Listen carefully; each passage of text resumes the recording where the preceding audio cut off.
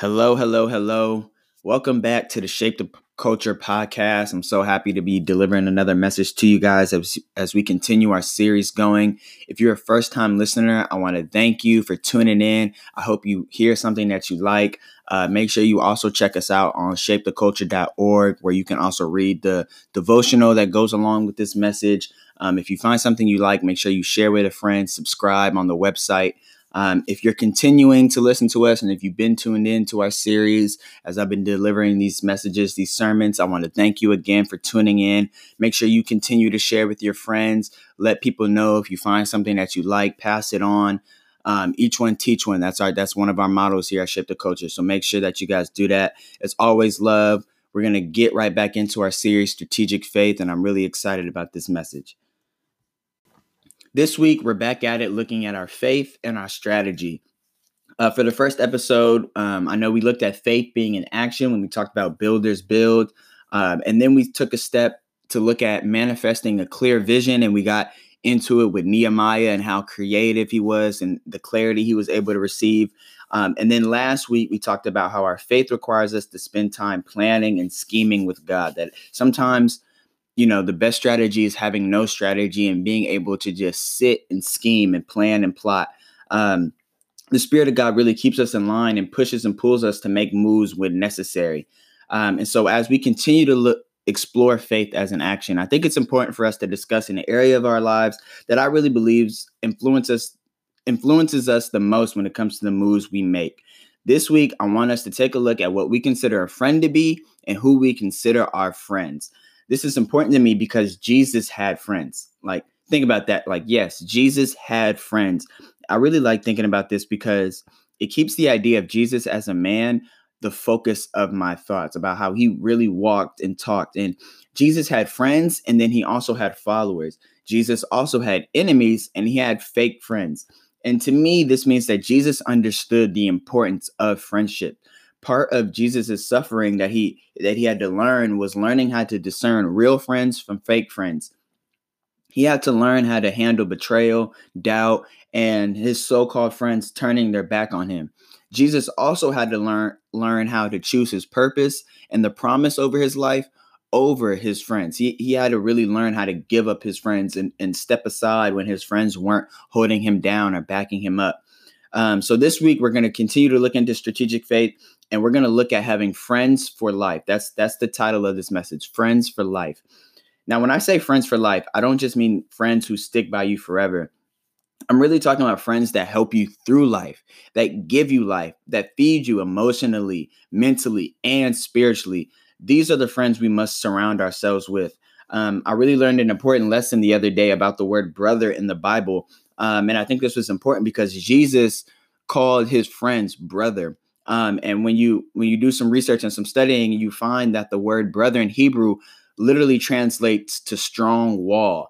And so this means to me that Jesus understood that his friends were meant to be a strong wall, a fence around him. They were meant to look out for him and protect him. And your friends really have to protect your life. That doesn't always mean physical protection. We love to say, I'll take a bullet for you, but protection can come in various forms. Sometimes the most important protection that we're going to need is spiritual protection. Our purpose has to be guarded. Our anointing needs to be covered. We need people that understand and believe us when we speak about the promise over our lives. And we want to have friends that understand the importance of their own lives and uphold themselves with the same faith. So this week, we're going to stay in the book of John, and we're going to go back to chapter 6. We're going to dive into the verses 53 through 66. And they read like this. Jesus said to them, "Very truly, I tell you, unless you eat the flesh of the Son of Man and drink his blood, you have no life in you. Whoever eats my flesh and drinks my blood has eternal life, and I will raise them up at the last day. For my flesh is real food, and my blood is real drink. Whoever eats my flesh and drinks my blood remains in me, and I in them. Just as the living Father sent me, and I live because of the Father, so the one who feeds on me will live because of me. This is the bread that came down from heaven. Your ancestors ate manna and died, but whoever feeds on this bread will live forever. He said this while teaching in the synagogue in Capernaum. On hearing it, many of his disciples said, "This is a hard teaching. Who can accept it?" Aware that his disciples were grumbling about this, Jesus said to them, "Does this offend you? Then what if you see the Son of Man ascend to where he was before? The Spirit gives life. The flesh counts for nothing. The words I have spoken to you, they are full of the Spirit and life. Yet there are some of you who do not believe." For Jesus had known from the beginning which of them did not believe and who would betray him. He went on to say, "This is why I told you that no one can come to me unless the Father has enabled them." From this time, many of his disciples turned back and no longer followed him. So let's break down what Jesus was trying to tell his enemies and his friends. See, when Jesus was giving this speech, he was talking to a large crowd. He was speaking to numerous people. There were people there to see him perform miracles. They were his so-called friends who were really just following him. And they were his enemies, the people who didn't believe in Jesus or the calling on his life. Jesus was breaking down to them his role as the Son of God, the chosen Messiah. But back in the times of Jesus, as he was speaking in parables, they weren't able to understand what he was saying. They couldn't wrap their heads around this so-called regular guy talking about eating his flesh and drinking his blood. What Jesus was saying was going over their head. So I want to break this down for us because Jesus wasn't talking to be taken literal. Remember, Jesus was speaking in parables and metaphors. What Jesus was talking about was believing in him, being able to digest what he was saying and believing in his lessons as the truth. Jesus was teaching. To believe in Jesus is to eat his flesh and to drink of his blood. Jesus was really speaking on the principles of commitment and loyalty and faith. To all the people around him, Jesus was breaking down what we can consider true friendship. We love to talk about being a ride or die and staying down with the same people forever. But do we really believe in the people that we surround ourselves with?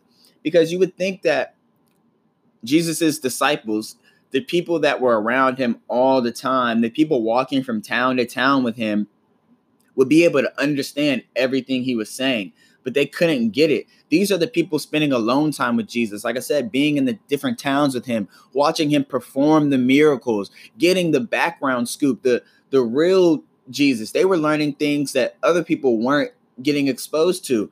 But we read that they called Jesus, what Jesus was teaching, a hard teaching. They couldn't grasp it. And so even though these are the people Jesus considered his friends, and they didn't understand Jesus either, we also notice that Jesus didn't try to convince them or break down his purpose to them. He didn't dumb himself down for others. He could have pulled them to the side and was like, "All right, guys, I know this is hard for you, so let me break this down for y'all," and try to give it to them in simpler terms. But Jesus stuck to what he said. And this is my first point, that you have to stick to your purpose over your friendships, because your purpose is solely for you. It's created and designed just for you. The calling over your life is for you and nobody else. Before you want others to really believe in you, you have to believe in yourself, and you got to stand firm in your purpose. That's what's going to give you your power. Because when you stick to your purpose, you're walking in line with the Spirit of God inside of you. God provides. And if we really believe in this, then we know that that applies to your friend group too, the people that you are surrounded with. God already knows who is supposed to be on your side, and God knows who is going to turn their back on you. This is why Jesus could say things confidently like, "This is why I told you that no one can come to me unless the Father has enabled them." He understood that the people who were going to be his friends for life were predestined. Jesus knew who was only around for a while and those chosen to endure with him. Jesus walked and talked with the authority of God. He chose authority over acceptance. That's my second point. Choosing authority over acceptance is a hard choice to make, because it's like, yeah, we see that Jesus lost people because he chose to speak and talk and walk with authority. He chose to be in tune with God instead of having people accept him. He said what God wanted him to say. He did what God wanted him to do. He went where God called him to go. And it's like, do we want to be the people that give up our purpose just so people accept us? Do we want to choose followers over friends? Remember, when God is on your side, nothing or nobody can be against you. Your opposition cannot overcome you. The authority of God is the strongest force in the world. It's easy to choose acceptance. It really is. It's easy to choose to dumb ourselves down and do what the world pushes us to do and go against the grain of where the Spirit of God is pushing and pulling us. But that's the route to a fake life, a life that isn't fulfilled and backed by the authority of God. God's acceptance is what matters the most. You want to stick to what God calls you to do. You want to stick to what your spirit speaks to you. You want to choose the real over the fake. That's the last point to having friends for life. And so I want to jump down to the book of John. We're still going to stay in chapter 6, but now I want to read to you verses 67 through 69. And they read like this. You do not want to leave too, do you? Jesus asked the 12. Simon Peter answered him, Lord, to whom shall we go? You have the words of eternal life. We have come to believe and to know that you are the Holy One of God. I really love these verses because Jesus asked them outright if they wanted to leave. And let's talk about who he was speaking to. He was speaking to the 12 disciples. He was speaking to those who would go on to spread his teachings and be remembered forever in the Bible and throughout history. Jesus was speaking to those who would be considered his friends for life. These 12 were hearing the same hard teaching that everybody else was hearing. But when they chose to leave, when the followers decided to show themselves for who they really were and decided to reveal that they weren't really friends, the 12 chose to stay. See, Jesus knew who was for him. Jesus knew these 12 would hold him down and remain by his side forever.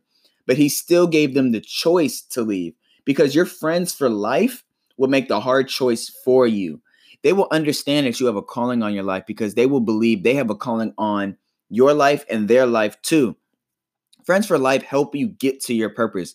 They're with you to help you grow. It's not about them always understanding, but they choose faith.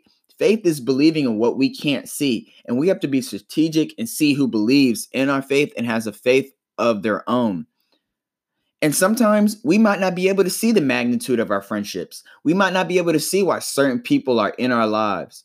But if these people are the ones giving you life and helping you to win and to constantly grow and sticking by your side, even when they don't fully understand, you want to consider these your friends for life.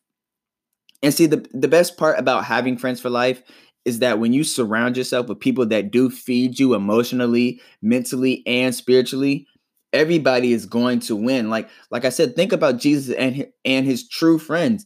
These were the people who went on to plant the early churches and go on to shaping the culture. These are the very people recorded in the Bible along with Jesus. These are the people who went down in history with Jesus. And they might not have understood at the time what they were doing and everything Jesus was saying, but they believed. This is what made them Jesus's friends for life. These were his brothers, the ones that had a strong wall built around him, who were protecting him and helping him along the way. And we want to surround ourselves with others that do the same for us. Thank you once again for reaching this point in a Shape the Culture sermon. Thank you for checking out our message. If you are hearing this part, you've made it to the end. You've made it to the conclusion of our message. And I just really want to say thank you. Thank you for tuning in and learning about friends and friendship and how we took a creative look at the scriptures of how Jesus was able to navigate his relationships. I want to encourage you once again to share this message with somebody that you think would enjoy it. Share it with somebody that you think needs to hear it. Remember, we follow the model of each one, teach one. Make sure you subscribe at shapetheculture.org. And please provide me with some feedback, positive, negative, constructive criticism. I need to receive it all. You could leave me a rating. You could leave me a comment. You could check me out on Instagram at shapetheculture.org. Once again, I appreciate you. I love you. Thank you for tuning in. Talk to you next week.